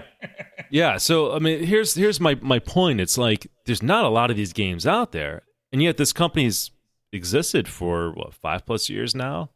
But I don't know anybody who has one. James got Legends of Valhalla. He hated it. He couldn't sell it quick enough. Right? Like if I bring up the Legends of Valhalla around him, I'll probably get him triggered. So I'm watching this and I'm like, how is this company still in existence? And one of the things that really struck me, I think, was Dennis Norman, right? He was saying that he's working on 2 original theme games. Like, what? How can you afford to do an original theme game? They don't sell. Comparative to a licensed game, look at Spooky. Spooky makes Halloween. People love Halloween. Their hand starts moving to the keyboard. They hit the order button. They can't help themselves. Look at Multimorphic. They slowly ramped up using all these original titles because they don't sell as much, and then once they hit a level where they could expand, they got a license and things blew up, right? So that's how this works. I don't know who's making that decision over there. Let me say in plain English, unless you're running some money laundering shell company, why on fucking earth are you making original theme games now when you're competing against a giant like Stern who's making theme games and crushing it? They have all the talent in the industry. And you've got Jersey Jack, who makes absolutely beautiful pinball machines, who's got building a nice tent of talent in theme games. What are you guys thinking? Did you look at the sales of Legends of Valhalla and said, "Yep, I like selling 100 games. Let's do another original theme and sell another 100 games." Like, the fuck? Just pick a theme, and people will just hit the buy because they can't help it. Your quality is better than Spooky games. I don't hear too many complaints about quality. I don't think that's the issue. It's the fact that you guys are not getting good licenses. Number one. Yeah. License is number one. License is number one. Gary Stern figured this out long ago. All right? These original themes will sink your company faster. And I said it earlier in the show, as soon as the economy really tanks, and we're going there, you guys are done. That's it. You're not no more American Pinball. There's not going to be 2 original theme Dennis Norman games because that's it. You can't compete with Stern. People are gonna cut their expenditures on pinball machines, and they're not gonna buy, I don't know, Fruit Bash. I don't know what the fuck your original theme is, but it's stupid. Don't do it. Do not do this. Do not do it. It's a bad idea. I'm gonna say it. It's a terrible, terrible, terrible idea. Think of, I think of Dennis Norman, and it's like, oh, cool, he's going to do like a Whitewater sequel or whatever. And sure, like a percentage of pinball players will be like, yes, I love Whitewater. I really want to grab this. But look at Dialed In. That was basically the Pat Lawler version of Dennis Norman doing a Whitewater sequel. This was like his disaster sequel to the next level. All the bells and whistles, all the toys. Looks great. And then it comes out and people are like, well, I need to play it first, right? And let me try it. It's got a guy with dad jeans on it. It's got a phone in it. It's like, so it's licenses or unlicensed games are like, people have to play them first. And it takes so much longer for the games to get out and then people to play them. And then maybe orders start coming in. And then 6 months down the line, people are like, oh, I really like this. And a lot of people are like, Dialed In's my favorite JJP game now. But they don't make them anymore because they had to move on to the next game because nobody was ordering them because they had to play them first. So let's just cut to the chase, Kel. Let's play a game. All right, we're gonna play a game live. Okay. All right. So 3 games: Oktoberfest, Legends of Valhalla, and Hot Wheels. All American pinball games. What game do you think, when I look at Pinside, has the most in their collection? So Pinside will track. This is self-reported. In my collection, I have this game or that game, right? So what game of those 3 do you think people have the most of? Hot Wheels. How did you, Kevin, how did you know that? How could you, is that a lucky guess, Kevin? I have an MBA, damn it.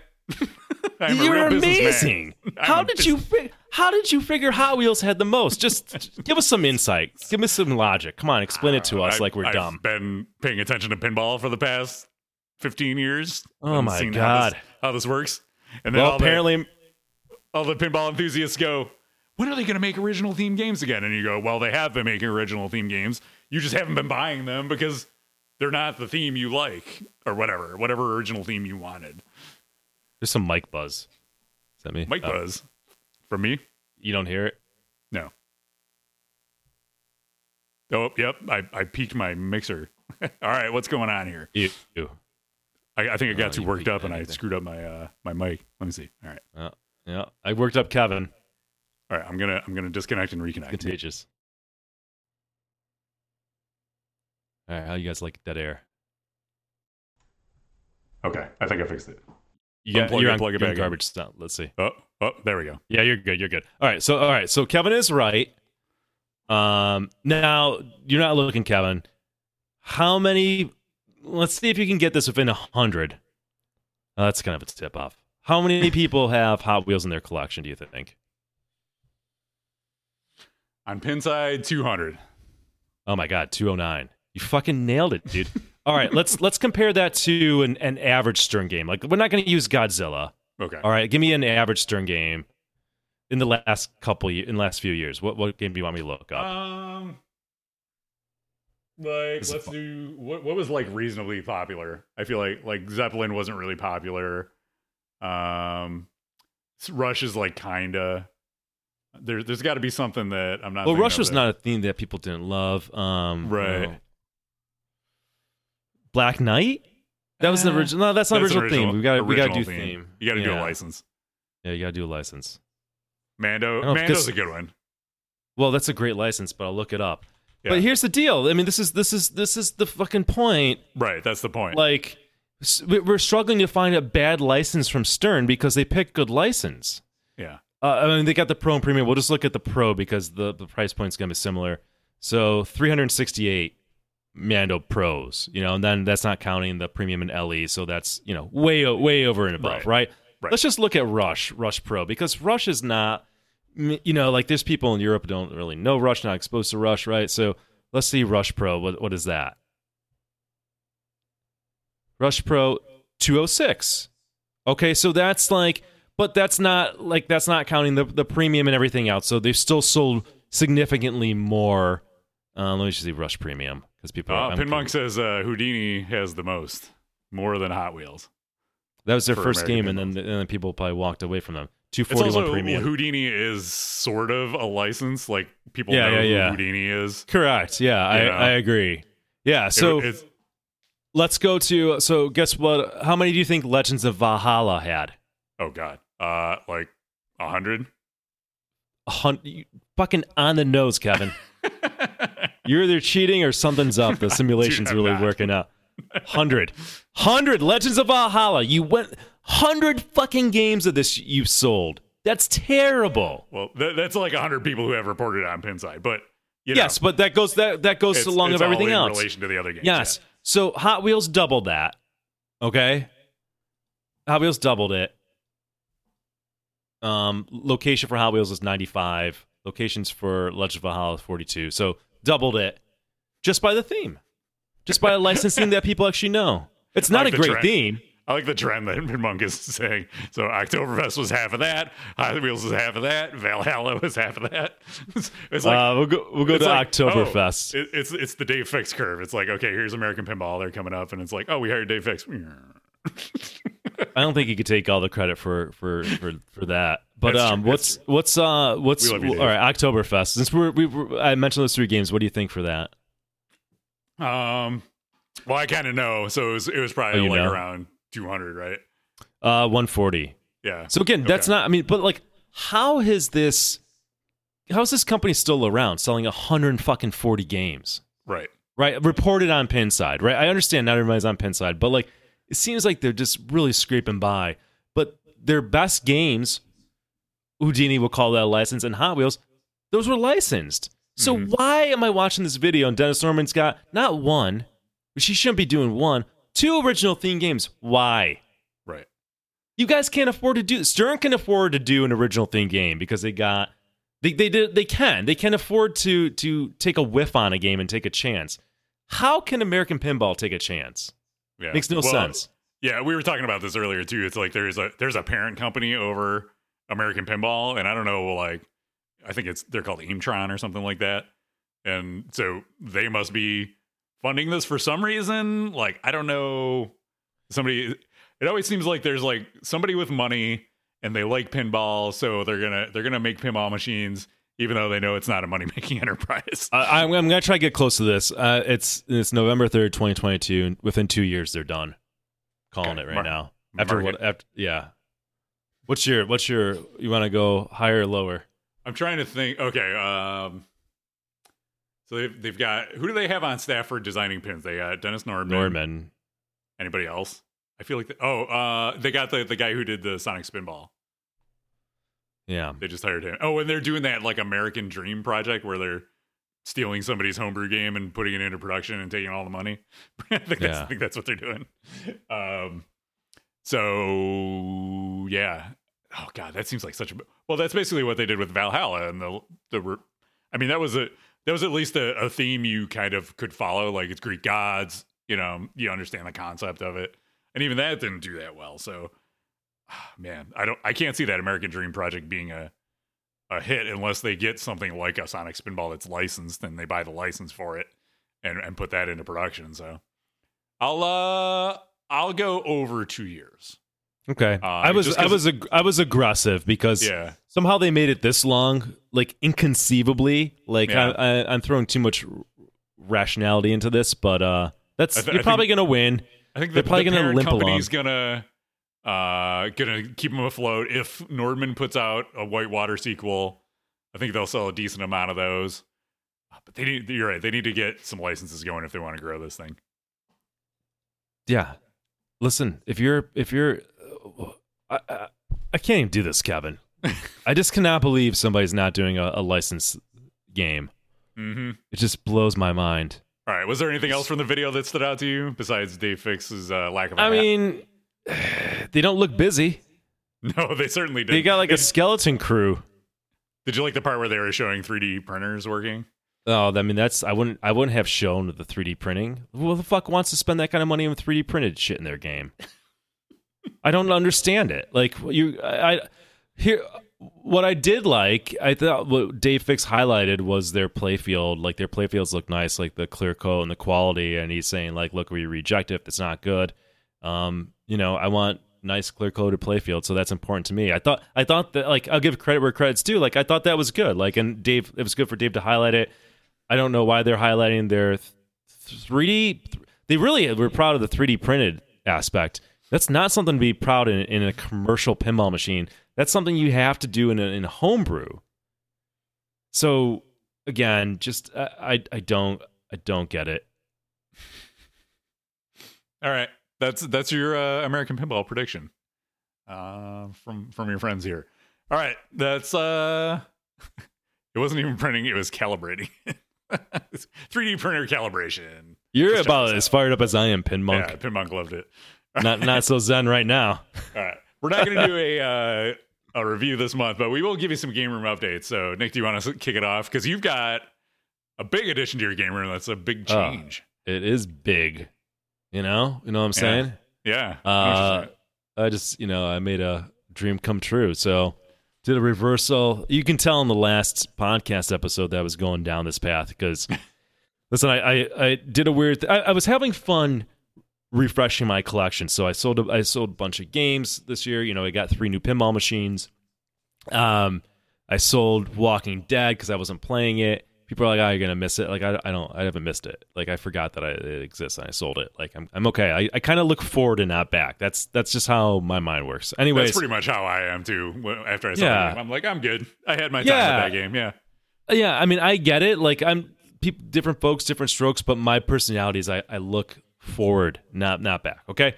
Anyways, I like that Bond, and rationality took over, and I saw, and like, this game, look, if I want this game, it's going to be around in a year. I can just get it, right? Like, and right now it's bare bones code. Plus, there's probably going to be issues out of the box that they'll fix in further production runs. So let's just wait. Plus, I probably want an Elwin game. I mean, Elwin's just crushing it. If I get another pinball machine, it's probably going to be his. So I don't know how did I get this thought in my mind. This is how it started off. I was like, oh, I should get a big buck hunter like Kevin has. Like, you've seen Kevin's background. And then I'm like looking at it, I was like, I don't know if that's gonna fit my basement. There it is. I think like too wide or something. I don't know, maybe it would have. It's too tall and top heavy. Yeah. So then I'm like, well, how am I gonna do this? Maybe I get like an HD, the little more modern one. Well, anyways, long story short, I realized I finally learned that the one that could fit is the BBH Reloaded, which is the most modern version of the game. So I've got that bad boy in my basement. I'm fucking pumped. I bought it from a fellow listener, so this really worked out great. So first of all, I want to give a shout out to Kingpin Games, Chris over there, because he fielded a bunch of my calls and went back and forth with him a lot to figure out how I'm going to get a game. I met him at MGC.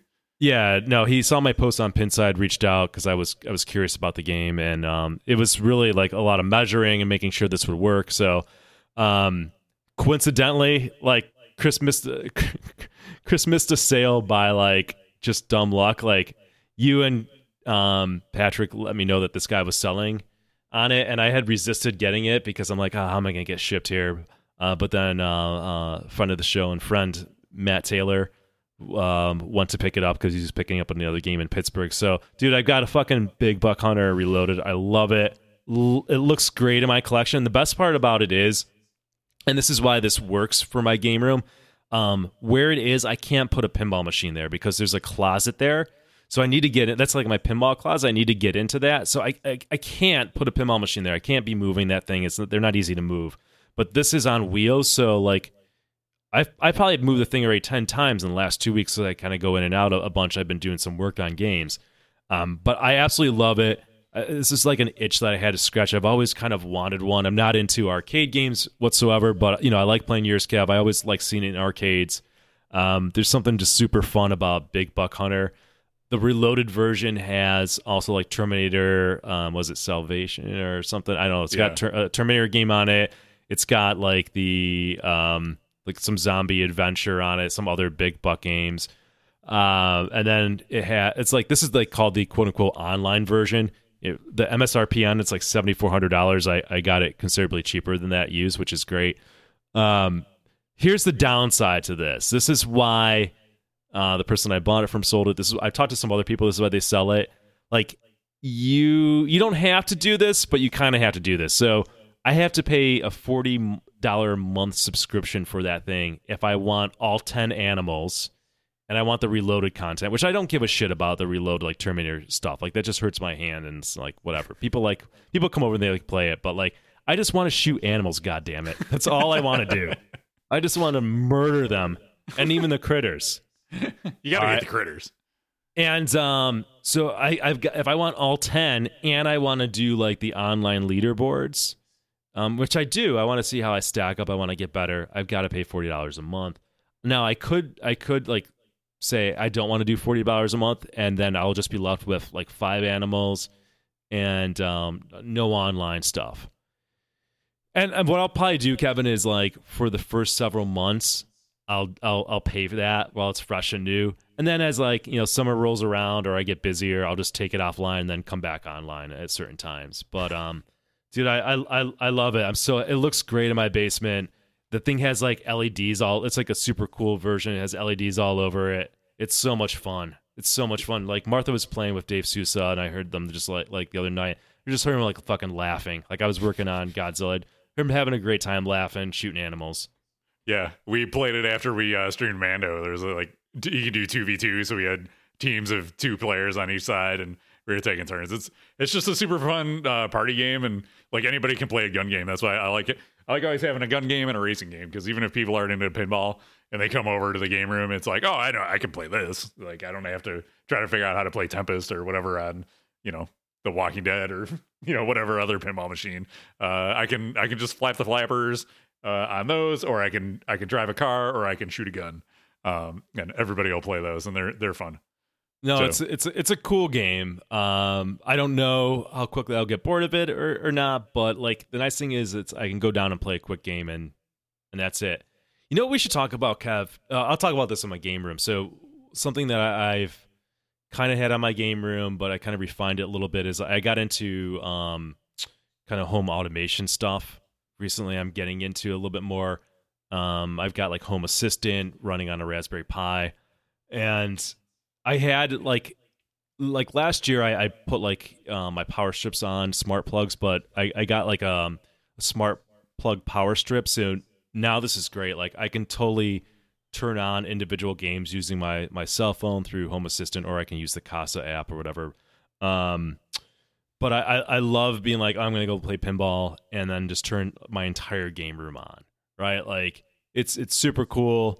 Feels like that moment in Tron where he powers up the arcade. Like I can do that. Big Buck Hunter takes like 10 minutes to load up. So if I know I'm going to play, I'll just hit it on my phone and go down there and it's ready. Or like, even like the newer Sterns, they take a little while to power up, so I can just kind of do that ahead of time. I have it set so I can turn on an individual game, and I also have it set that they're like grouped in like by wall, so I can turn on like, groups of 3 games on at a time, and so kind of do that, not all at once, so I don't fucking blow shit up. But I highly recommend doing that. Like that is like every time I do it, I love it. So it's super slick. Do you have a particular do you use smart plugs, or is it like a smart strip, or what do you use? Yeah, I'm gonna look it up. I'm pretty sure the one I recommend is I think it's Casa. Let me give you guys the exact one. This is my favorite one. So I did some research and I like it. I had just a smart plug and a dumb power strip plugged into it, but then like I can only turn like groups of games on. That was a pain in the ass. So I wised up, and what I bought a couple months ago, it's called the Casa KASA Smart Plug Power Strip, the HS300. So there's 6 individually controlled smart outlets and 3 USB ports. Works with Alexa and Google. No hub required, so it works on your home Wi-Fi. And yeah, it's worked well for me. And I mean, Casa's got its own app, but what I like about Home Assistant is like, I've got apps for like all these other smart devices, but Home Assistant is like open source, and I can do everything from that one app, right? Like I don't have to go into like oh, I've got Hue Smart Plug, so I got to go in the Hue app and turn that on. Then I got to go in the Casa app and turn my games on. Like, all of those are controlled within Home Assistant, and Home Assistant's free, so it's fucking awesome. I'm really happy with where I am at with that. Huge recommendation for a game room. I have some smart plug stuff. It's like a bunch of like hand-me-down stuff, and it was the same thing. Like some were like smart home, some are Casa, some are this, some are that, and I'm like, whatever. Like I tied some of them together using my Echo. Like you can kind of like group different devices together, and then tell that to turn everything on. So it's kind of a pain in the ass. So I haven't hooked my pinball machines up to it. Like I do my game room signs and my DMD clock and stuff are all hooked up to that, so I can say turn on the signs and it turns everything on. So that's cool. So I get the appeal, but I haven't gotten to like putting all my games on them yet. Yeah, no, I highly recommend it. Yeah, and I recommend Home Assistant too. It'll make your life easier. There's a definite learning curve to Home Assistant, but it pays off in the end. You know. Yeah, it's awesome for the video arcade games because a lot of times the power switches are on the back or on the top and the back, and they're impossible to get to. So I do have them on my video games. Yeah, for sure. And then, like, you know, before I go to bed at night, I can pull up my Home Assistant app and I can see if there's any lights or anything on them, like I left on in the house, right? And just address that. Good stuff. Anything else in the game room, or are you good? I think I'm good. I think I'm done buying. I'm done buying games for the year. Okay. You know, maybe I'll be tempted for Lebowski. I don't know if I can spend $13K on a pinball machine. I have no idea. I'm just putting money in the bank because I think things are going to get bad. But yeah, I'm good. I'm really happy with where my collection is right now. I'm super happy with that. Yeah. All right. So I've had some updates in my game room. I don't know if you can see it if I switch to this, but you can see a little bit. There's Godzilla's over there. I got my premium. Been playing that a bunch. Been putting mods into it. So what are some of the mods I have? I put the saucer. Oh, actually, I got some pictures. So if I go over here, and we go. So there's the saucer. I got the saucer from Hooked on Pinball. They have a stainless steel saucer, and then I saw some people doing this on Pinside. They take a clear pop bumper mech and put it under the saucer, so it kind of looks like it's floating. I really love the look of it. That's actually the first time I've swapped a pop bumper mech, and I've always heard it was a nightmare. So I was like, this is probably an easy one to do for your first one because it's right there. There's only one of them. There's no like ramps or anything in the way, so it wasn't that bad. The most annoying part about doing this one was this pop bumper has a little, instead of just having a light in it, it does all these crazy light shows. So it's got this little LED board in it with 4 wires coming off of it. And they're soldered onto a board underneath the playfield. So you have to like unsolder 4 wires, pull this little LED board out, put all the pop bumper parts in, and then put it all back in and resolder it. So that's kind of a pain. I also had to adjust the leaf switch a little bit because I think the stem on the clear top of the pop bumper was a little bit longer, so it wasn't firing. So I just had to. That was a quick leaf switch adjustment. So if anybody's considering doing that, that's some pro tips for you. But I love how it looks. It looks really cool. I think it was like $70 for the pop bumper cap. I like the pin or the Lior one that you have, Nick, but I wanted some bling, so I went for the chrome one. No, it looks nice, and I was telling you that was a really nice picture that you took of it. Looked like thank you. They could use that on their website. There you go. Solid. Feel free to use that. One of the other things I got was from Hurry Up Pinball, Craig he had tuned into the stream, and I was like, oh, I was looking at your roof mod for Godzilla. He's like, oh, I'll send you one. I was like, all right, cool. So he sent me this, and he sent me another thing, which I'll show you here in a second. So this is a roof mod. It's cosmetic. It's cool. It looks like it's got a helicopter landing pad and some like exhaust pipes and stuff coming out the top of your building, but it diverts the balls more to the left flipper. So instead of like the balls, I don't know how it is on yours, Nick. Are you able to catch the balls with the left flipper on your Godzilla when they come off of the building, or no? No, you're not supposed to by design.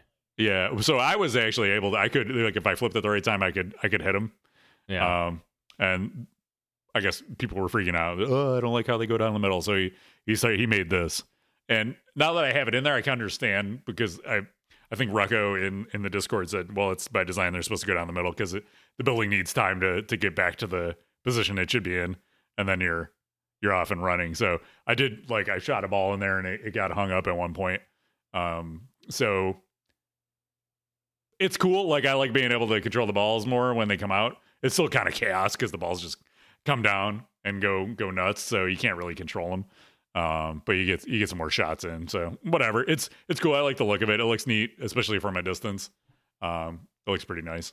The other thing you sent me was this Mechagodzilla cover mod. So I know you got the Crumb Candy one on yours. This one is cool because it lights up with the hot dog insert there that says Neo Defense Barrier. It glows blue, and there's two parts. It kind of looks like Mechagodzilla. That's why I like it. It's got that same kind of fit and finish as the Mechagodzilla mech. So nice little mod there too. So thanks to Craig for sending those along. And there's your Pinwoofer. We didn't show these earlier, but this is the comparison of the stock Stern speaker versus the Pinwoofer backbox speaker. And so the Stern ones are so garbage, dude. What else did I do to Godzilla? I put a shaker motor in it. I did put a new cabinet speaker in there because the one in there was like hot garbage. I showed it before, but I'll show it again because it's just so bad. This thing was like in there rattling around and sounding terrible. So I got one of the boom woofers from Pinball Life. It was like, I think it was $40. They had a big sale during Expo, so I got that, and I got the shaker motor, and it sounds better. Like there's a little more bass. You adjust the settings and the audio settings and increase the bass in there. But mostly I wanted the cleaner sound, and it achieved that. I'm gonna replace the backpack speakers eventually on it too. What else? I think that's pretty much it. What was the brand? What brand did they use? There's not even a brand on there. It's like just super generic garbage. It's so bad. Trash. Yeah. Are you getting the Tokyo Neon sign mod? I think you said you're on the list for that, right? I am. Yeah. It looks like it may have shipped like within the week, so I should have it really soon. I can't wait. What was it? So they make those in the UK, right? It's made in the UK. What's the price for the US conversion? I'm not sure. Okay. Because I was sure. like, I don't feel like I was like $270 or something. I was like, I don't know if I could do that. I saw Patrick's and it's really cool, but I was like, it's a lot of money. Yeah. What was the upgraded one? The upgraded one that I got, it's called the Boom Boom from Pinball Life. You can check that out. Or just get yourself a Pinwoofer kit if you want to go all out, you know what I mean? The Boom Boom sounds better, but not great. The Pinwoofer is going to sound a lot better because it's like Dan was saying, you're not putting an upgraded amp in there, and that's really what the bigger speakers need. This one's nicely tuned for what you get out of a stock Stern system, but if you just want a cheaper upgrade that doesn't sound like total hot garbage, you can try that out. What else did I do? I got some Pin Stadiums. Got it. Pin Stadium sent me the concert editions for Toy Story 4. So if you remember the Pin Stadiums that went in Guns N' Roses that tie into the Hot Rails, these ones do that too. Really cool looking. I got them installed. I played a few games, so it does a good job of like, I like it because it takes that all those Hot Rail effects, and it expands it out over the whole playfield, so you get a cooler, like more immersive light show. I like in the when you go to the multi-ball where it's the volcano multi-ball, like the whole playfield turns red and orangey now. It's really neat looking. So those are cool. Check those out.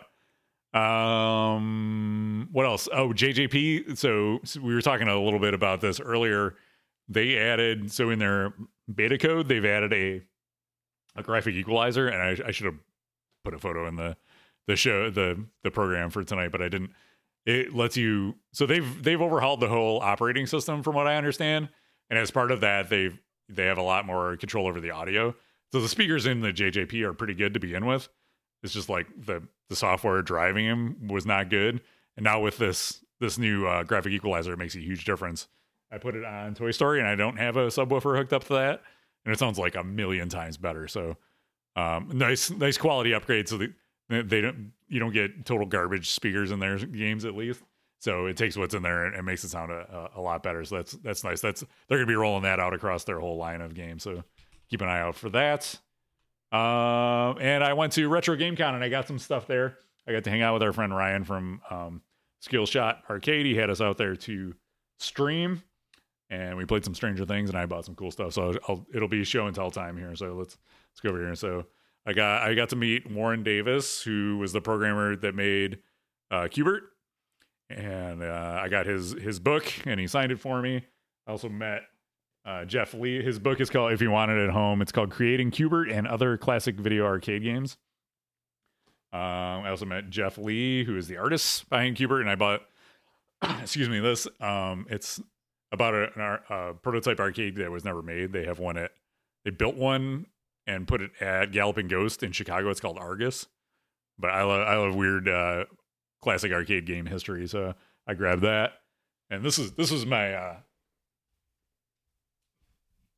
number one pick. So they make a company called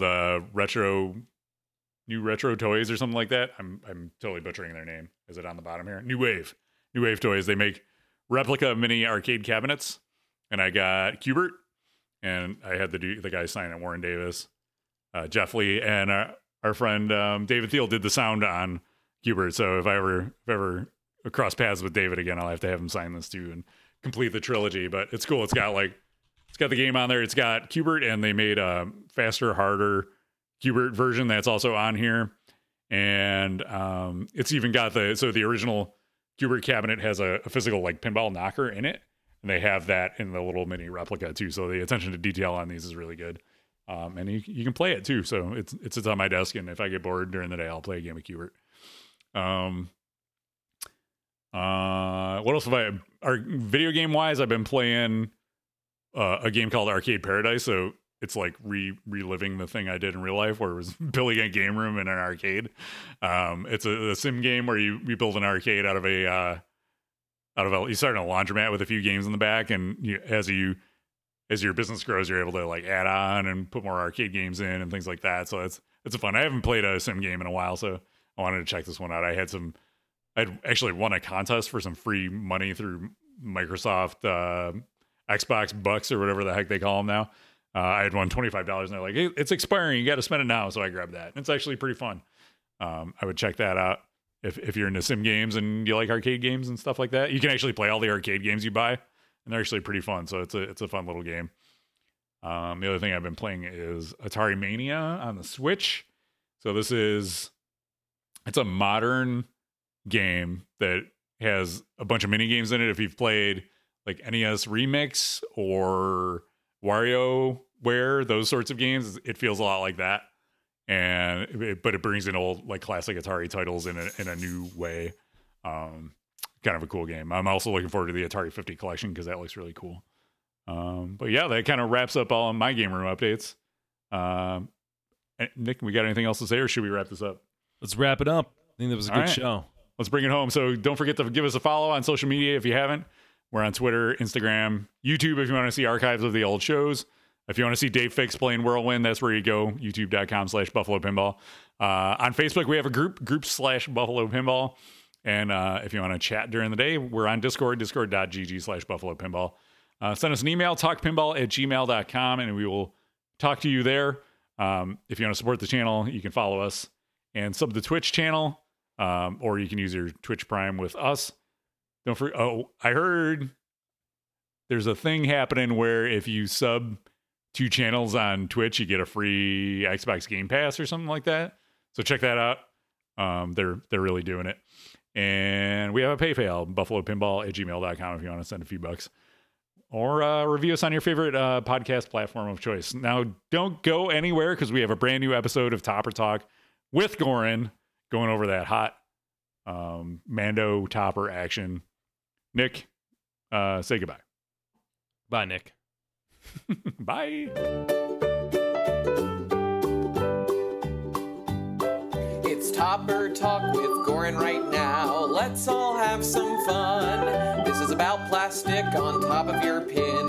Go and buy one now. There's a top topper here and a topper there. Here a topper, there a topper, everywhere a topper. It's critical to the gameplay experience. You must buy one now. It's your monthly fill of toppers right now. Topper Talk with Goran. Hello, everyone, and welcome to another episode of Topper Talk with Goran, the part of the podcast where Kevin and Nick give me about 3 to 5 minutes to talk about everything happening in the very active and profitable Topper community. Now, today we'll be talking about the brand new Topper that Stern Pinball just announced for their Mandalorian pinball machine. So let's head into the office and talk about it now. We are in the office, so let's dive into the new Mandalorian Topper by Stern Pinball. So here it is sitting on top of the machine. And overall first reaction is this is a really nice looking topper. Stern has broken the mold before from their kind of stock basic topper that they do, and this continues to break the mold. And what I mean by stock basic topper is like the Beatles topper, where they kind of just have that vacuum form background with some plastic on top. But one that breaks the mold, for example, is Black Knight with that talking head on top. It's a really interesting topper. There's multiple layers here giving a 3D effect. And on the note of 3D effect, this middle piece here that says Stern Pinball creates a holographic effect. It uses similar technology to Pinball 2000, Pepper's Ghost effect, where there's a screen at the bottom of the topper, and there's a piece of plastic or glass slanted at 45 degrees, and it creates this holographic looking effect, which allows for more interaction and information for the player. Now, here's the kicker. The topper is $2,000, which I believe is an all-time high now for Stern MSRP. But we'll get into that a little bit later. Let's go to the Stern Pinball topper reveal video, which we can see how it all works here.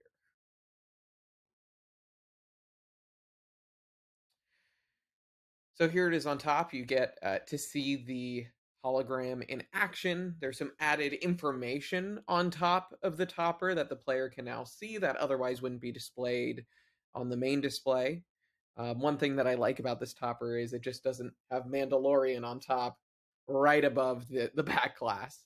But something interesting that was just mentioned is that there are now modes locked behind the topper, like Beskar, Bonanza, and a new mini wizard mode. So it's basically a pay-to-play model. And here's their store page, $2,000 on the site. I'm not a big fan of the pay-to-play model. Stern has done this in the past. They're kind of throwaway modes, though, that have happened with previous toppers, so it wasn't as big of a deal. But these modes seem significant to gameplay, so it kind of stinks that everyone is missing out on those. Now, in the past with some of the other topper exclusive modes, Stern has later rolled those into Insider Connected, so I don't know if that'll happen in the future with the topper, but we'll have to wait and see. As for the price, $2,000 is quite steep for a topper. Removing the price from it, I really like it. I'd love one on my machine, but not for $2,000. There's a lot of other great things I could buy, pinball related and not pinball related, for $2,000. And for me, I think that's kind of a capped out price. With that said, if you want one, you're going to be waiting, because all of the distributors have sold out of their allotment of this initial run, which is mind-boggling to me, but some people like to collect LEs and collect toppers, and that's great. But Stern Pinball, I believe, on Monday is putting a select few on their site for all access members. So live on Monday to try to get one. But this game is truly critical to this topper is truly critical to the gameplay experience. So if you have $2,000 to spend and you like it, go and buy one now. Thank you so much for tuning into this episode of Topper Talk with Goran. Tune in to the next podcast for another episode. And as always, get out there and buy a topper. Thank you for coming to my Topper Talk.